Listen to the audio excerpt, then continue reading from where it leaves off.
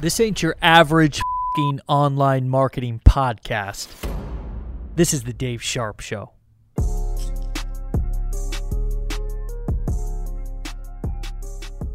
All right, my friend, welcome back. Hey, look, this is such an interesting topic because is there one thing that differentiates rich and poor people? And most people would say, no, there's a lot of things. But the truth is, I believe there's actually only one thing. And this is going to be super insightful because I want to take you into a journey about how I look at business, how I look at marriage, how I look at fatherhood, how I look at just being a productive human being in the world. And here's how I do it, is that, and this is what I believe, is that people who think they know it all have no room to grow. And people who think that they don't know it all have amazing room to grow. They have all the room to grow in the world. To take this a step further, people who think of themselves less, I'm not going to say who think little of themselves, who think of themselves as less of a godlike person, right? Maybe they even might have low self-esteem, but they have an amazing amount of room to grow, whereas people who think they are like God, who think that nobody can tell them anything,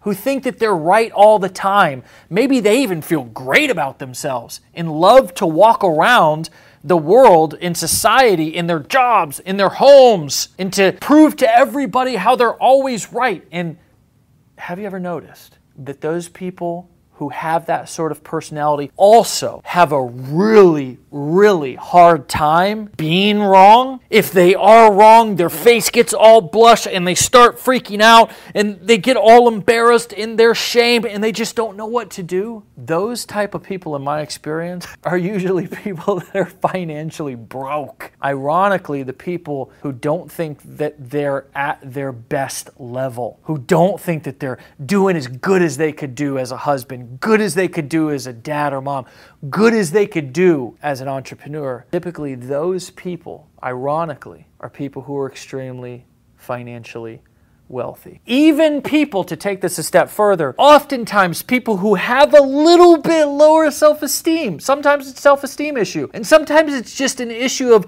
I'm never good enough. Oftentimes those perfectionist type people are also really successful. What's your message, Dave? Like, what's the point? What are you getting at? Are you saying that I need to have low self-esteem to be able to be successful? Are you saying that perfectionism is something that I should actually practice to become wealthy?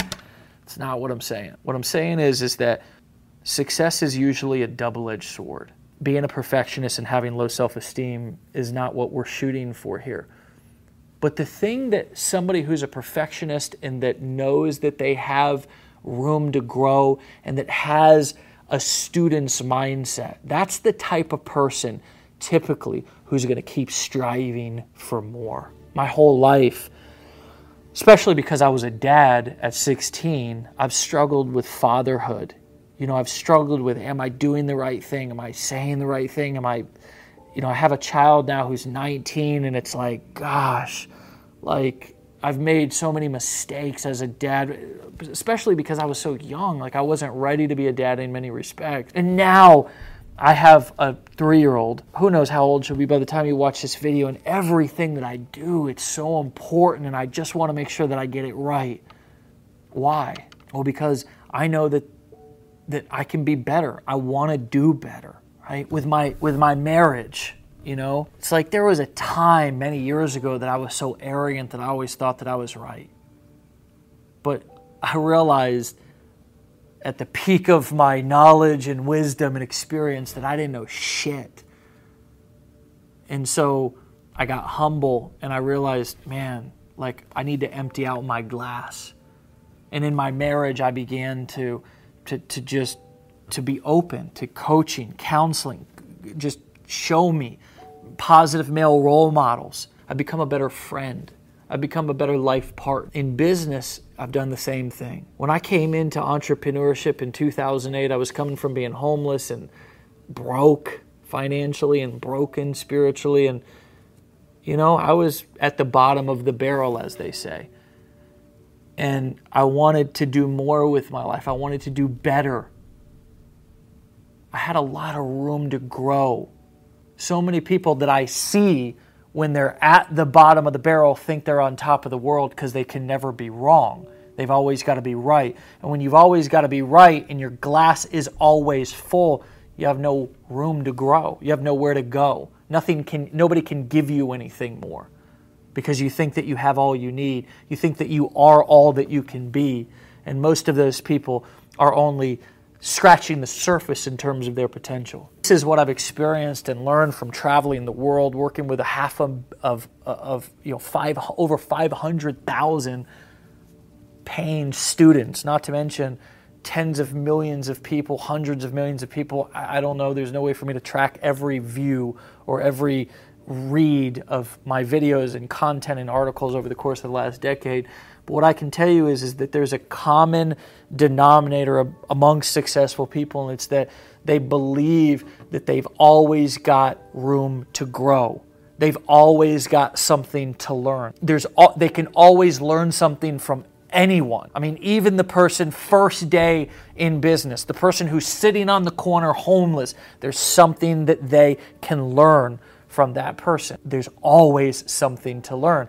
And in that sort of a spirit, in that sort of a mindset, the sky is literally the limit because you become so open to growth and adjustment and flexibility. You become so open to working harder to strive for different levels. You become so open to collaboration and everything is not always competition. You become so open to finding supporters instead of paying so much attention to your haters and your critics.